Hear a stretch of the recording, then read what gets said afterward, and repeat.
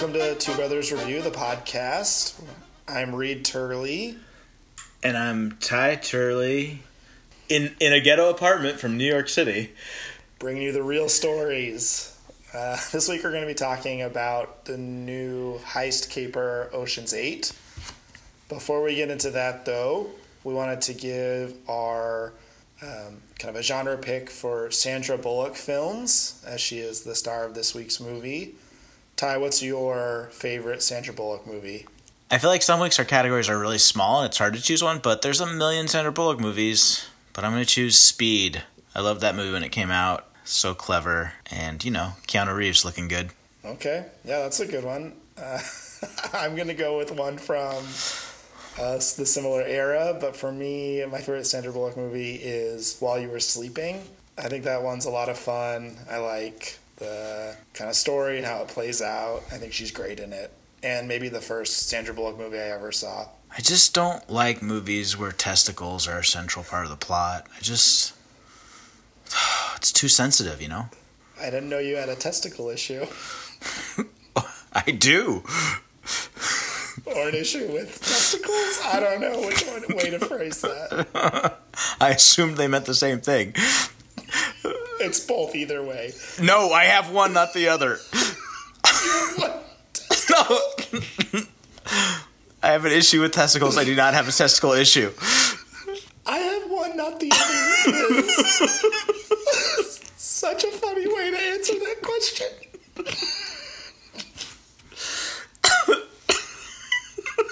Cool.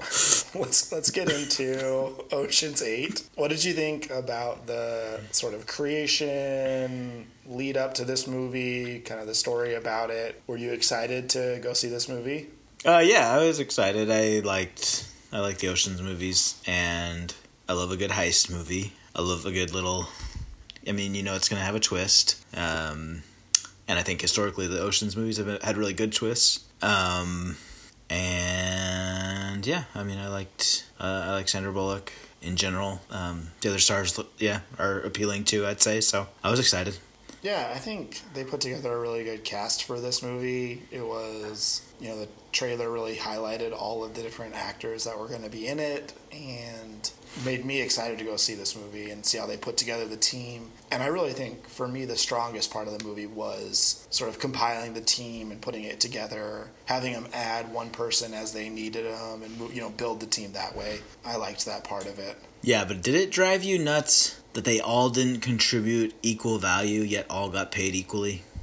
I just feel like some of them didn't have to do very much work, but others of them had to do a lot of work. But if you have the specific skill that no one else can replicate, who do you feel like wasn't pulling their weight? Well, the suburban mom character was always a little... I didn't quite get, what her special power was. Convenience. What? That was my least favorite plot point, was that she got that job at Vogue because someone got sick. And that they didn't show them getting the assistant sick so she could get that job. I just feel like they really missed an opportunity there. Yeah. Wait, let's not get into holes in the plot yet. Or are we onto that? I just identified the only one. Oh, really? Okay, yeah, let's keep going with the acting. I felt like there was... I liked all the characters. There was some a little bit of weird, class... differentiation or I don't know, some points where I feel like Sandra Bullock's character was talking down to Rihanna's character a little bit that I think was interesting or made me feel uncomfortable because she didn't respect that she used a nickname and didn't really understand computers. It felt like. Who didn't understand computers? Anyone but Rihanna. Oh yeah, I guess I just meant more I felt like Sandra Bullock's character, Debbie, I guess, was kind of always rolling her eyes at Nine Ball's characters or characteristics, or what do your parents do, when her sister shows up. I don't know. That didn't strike you ever? No. No, it didn't really stand out to me as something besides they just tried to kind of get laughs out of it, but I didn't think more about it. She was, and Awkwafina's character was also kind of these hood rat, Well, I thought the exchange about the Metro card was so weird and didn't really fit in the movie. Oh, really? I mean, Wait, it was funny, and it was like a little weird when Aquafina was like, "Do you have a Metro card? I have to take the subway." It didn't add anything to the plot. It didn't drive the mystery. I don't know. I just thought that was weird to no, have that scene. But I feel like if you're from New York City, like that scene. I mean, you're constantly getting asked by people for swipes through the Metro. That's like a very normal thing, and yeah. So I think for lower socioeconomic classes, Metro cards have a certain currency. So it's her kind of being hustling. She's hustling in that scene. Which again, I'm not saying it. I mean, it was a funny scene, I thought, but it also adds to this sort of divide where the ethnic characters are the hustlers and the people from a low socioeconomic background, and Sandra Bullock and the white characters are the ones who never take the metro or the subway. Okay. What did you like about the characters, or who was your favorite of the 8? I mean, I think Aquafina's character was the one that was the most surprising, or just kind of had the most or had a lot of fun. Yeah. I think I didn't really get why Cate Blanchett was needed. I mean, I don't know why her character was needed. I mean, I usually don't like Anne Hathaway, but I thought she was so good in this film, actually. This is like the first film where I would have ever said that. But I think it was perfect for her. She played it so well. Really self-effacing, if you think of it more of like a meta way, right? Like the commentary on movie stars. Well, but I feel like, I don't know if this is exactly what you mean, but I feel like a lot of times she was very, she had to be extremely self-aggrandizing. You know, and she had to play that really like the tour of the jewels with the maybe being interviewed by a reporter before the gala event. You remember that scene? And I just thought she was so funny in that scene of like, you know, playing it off as if she doesn't care, but really desperately so desirous to have attention and adulation. But she's like in on the joke, is I guess what I'm saying. Do you think the actor was? You're saying Anne Hathaway in real life? In real life. That's interesting because I would say she played it real. I would not say she was winking at the audience, which is what made it so good. If she would have been winking at the audience, I would not have liked it. Okay. We don't have to get into too many plot holes, but can you explain why she would do this? And I know they even asked her specifically, and she said because she doesn't have friends that are females. But it's not like she's going to be friends with these people. You don't think she's going to show up in Ocean's 10? She might come back, but it doesn't feel like a good enough reason to me. No, that's a pretty weak reason. But that's the reason they gave. Like, I don't feel like you can suss out something better or more true. I don't know. They had to come up with. I think they realized that it was weird, a stretch, and that was their attempt to like paper it over. Yeah. Did you think they did a good job kind of going back to that Ocean's 11 style with the directing, where it's a lot of, you know, like swipes and the transitions are always kind of fun? I mean, did you like that directing style that they followed? Yeah, I mean, I think it's cool that they do that and keep the. I think it's important to keep the style consistent across the films. I wouldn't say. I mean, those swipes and transitions are so cheesy. I would say, right? Like purposefully, I think. Right. Yeah. Do you like them? I mean, I think it's fun in that it evokes sort of a heist movie feeling, I think. And maybe that's just because I associate it with Ocean's 11. And Steven Soderbergh produced but didn't direct this movie, but it feels like it still had sort of his fingerprints on it, or do you think it was more he just got the credit because he was a creator of the remake Ocean's 11? Yeah, I mean, I would guess. I mean, I think when you're a producer and you hire a director, you don't have a lot more influence other than I think they hired someone with the explicit understanding that they're going to make it in the style of the other Ocean's films. So whoever I don't exactly know how the hiring works of Hollywood directors, but I would have very much imagined that it was like, hey, do the job, which is keep the style. Do this movie in this style. You didn't say, did you like the acting? Who was your favorite? Yeah, I did like the acting of most of the characters. I really liked Mindy Kaling. I thought she did a good job. I thought her character was kind of fun, and she was probably my favorite of the 8. Interesting. I feel like she didn't get that much time to really shine. Yeah, but she crushed it when she did. Fair enough. She's definitely funny. Yeah, I guess let's talk a little bit about the plot. How did you feel about the twist that they pulled? I guess there are a couple of twists. First, that Anne Hathaway's character was involved in the heist and aware of it. And then the second twist was that they stole other jewels while the main heist was being shown. Yeah, So is it clear to you at what point Anne Hathaway had a discussion with Debbie Ocean? I would have to say it has to be before she picked that guy to be her date, but I don't really know when else. No, I don't think it can be, because part of the montage of moments when she was making the realization was the morning getting ready when they did the magnet, when they learned about the magnet on the necklace. And also, wasn't Aquafina's character holding her hair in the montage of moments that made her realize? I guess I didn't know if that was a montage of moments that made her realize, or just a montage of, I'm not an idiot, I would have been tipped off by any of these things. I took it as the former, but my understanding was, yeah, she learned about it, or she realized just after the whole thing. Oh, yeah. She also says, like, I never throw up, so I knew something had to be up. I think they just manipulated her into asking that guy by having her come to the rehearsal dinner earlier that week and sitting him next to her. Yeah, I guess I always feel like if it's totally based on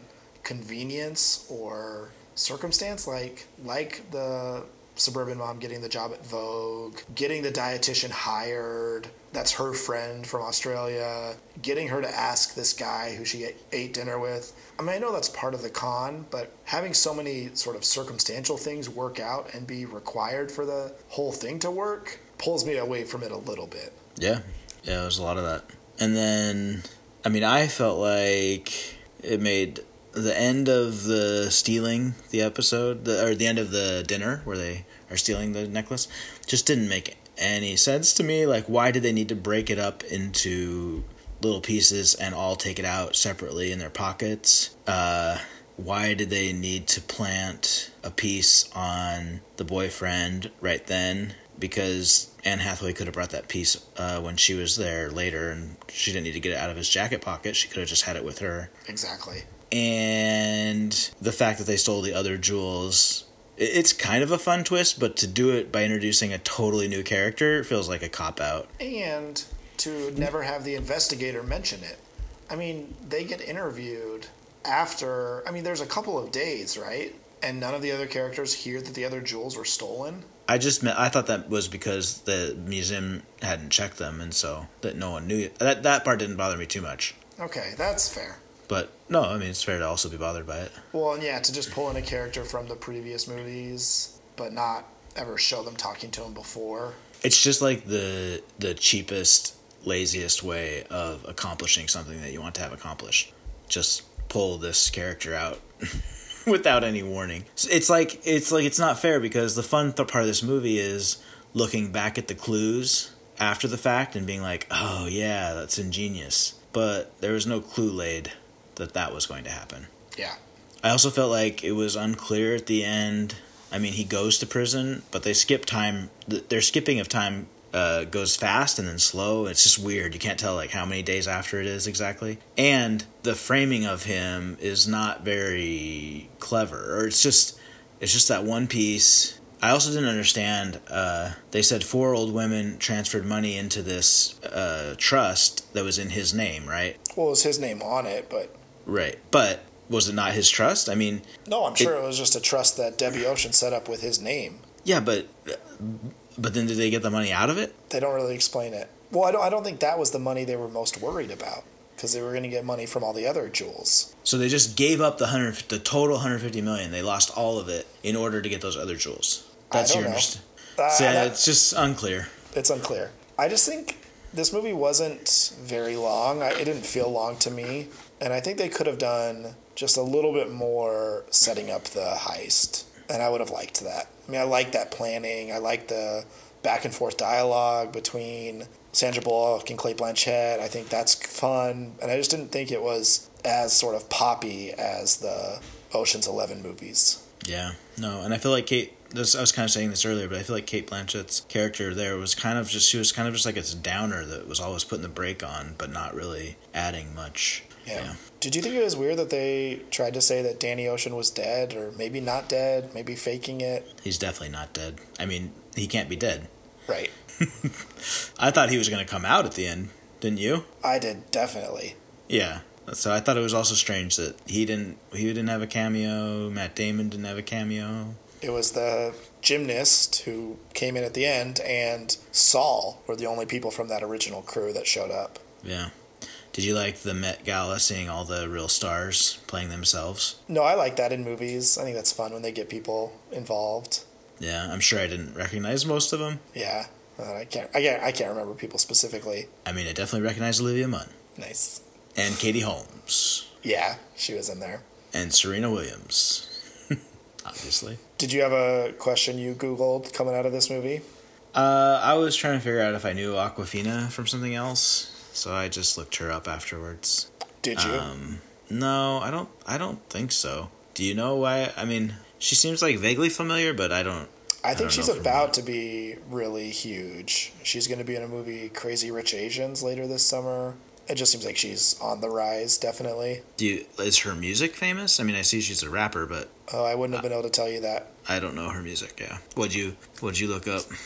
I didn't really look up anything. I feel like this movie was just kind of enjoyable and then forgettable. I don't know. Yeah. I mean, I would watch the other Ocean's movies before watching this again, I think. Yeah. I feel like I walked out of it being like, oh man, that was fun. But by the time I got home, I was like, what? So many things didn't make sense. Yeah. No, I agree. Like, as soon as you gave it a little bit of thought, you're like, wait a second. Okay. Do you want to give a ranking, or is there anything you want to make sure we're talking about? No, that's good. I give it a 3. It made me laugh. I'm also going to give it a 3. I thought it was enjoyable, but maybe not so memorable. Before we wrap up, let's also give a recommendation for something else we've been watching, listening to, reading. I'll go first this week. I've been watching the Amazon Prime documentary All or Nothing All Blacks, and it follows the New Zealand All Blacks national rugby team as they go through a tournament and play Australia, South Africa, Argentina, and the UK team. And it's just interesting because they've done this all or nothing before with some NFL teams, and I think the production value is a little bit higher there. But you see that these All Black stars in their homes and their lives, and while I'm sure they're so famous, I just think the amount of money that they're being paid is a lot lower than NFL players. So it's just a different lifestyle they live. And it's narrated by Taika Waititi, so it's just great. It's just great accents all the time. Even the narrator. Even the narrator. It's perfect. Gosh. Which NFL teams have done it? I didn't know that. The Arizona Cardinals did the first year 3 years ago, and the Cowboys did the most recent one. And it doesn't just show their training camp like the HBO show Hard Knocks. It shows their whole season, and it does like 1 or 2 games an episode. And I really have liked it. I watched the Cardinals one, and I watched a little bit of the Cowboys one. I thought it was really good on Amazon Prime. I know it's I think a relatively new genre that a Premier League team apparently had it filmed this last season, but I haven't heard anything about it coming out where you can actually watch it. But I think it's a cool way. It'd be cool to see. Anyway, I haven't tried it, so I'll have to check one out. Yeah. For me, this last week I saw a film called Who We Are Now, which is pretty small. I don't know if it's out, or might not come out other places besides New York City, but I'd look for it on streaming if you can find it. I thought it was great, and it's just, small self-contained film about a lawyer who decides to go into public service, and she has this woman who had a child and then went to prison, and then her sister won't give her custody of the child back, and great acting. Not a huge story, but the stakes and the drama within that story are heightened. I mean, to them it's a big deal, even though it's not super socially important, but it's a kind of a metaphor for how we treat people, I think, with our social services, and just a lot about love and forgiveness, which I always love films that show that really well, and has great acting. Nice. I think I saw a trailer for that recently. The lawyer is played by a pretty young actress, right? Yeah, I can't remember her name. She seems like she might be famous, but I just haven't quite heard of her. Yeah, I just remember in the trailer that's standing out to me, but it did look good. It's called Who We Are Now. Who We Are Now, yeah. Nice. Thank you. And thank you all for joining. It's been another week of Two Brothers Review the Podcast. I'm Reed Turley. And I'm Ty Turley, and set your calendar alerts for the World Cup. Starts in 2 days. Yeah, USA plays on Saturday. Ouch. Well, it's it's kind of a blessing we don't have the USA in the World Cup this year, because they always tear at your heartstrings, don't they, in these big tournaments? So we don't have to go through that pain. We can just enjoy the teams that could actually win. I'm cutting all this. No, you're not. And And goodbye. bye.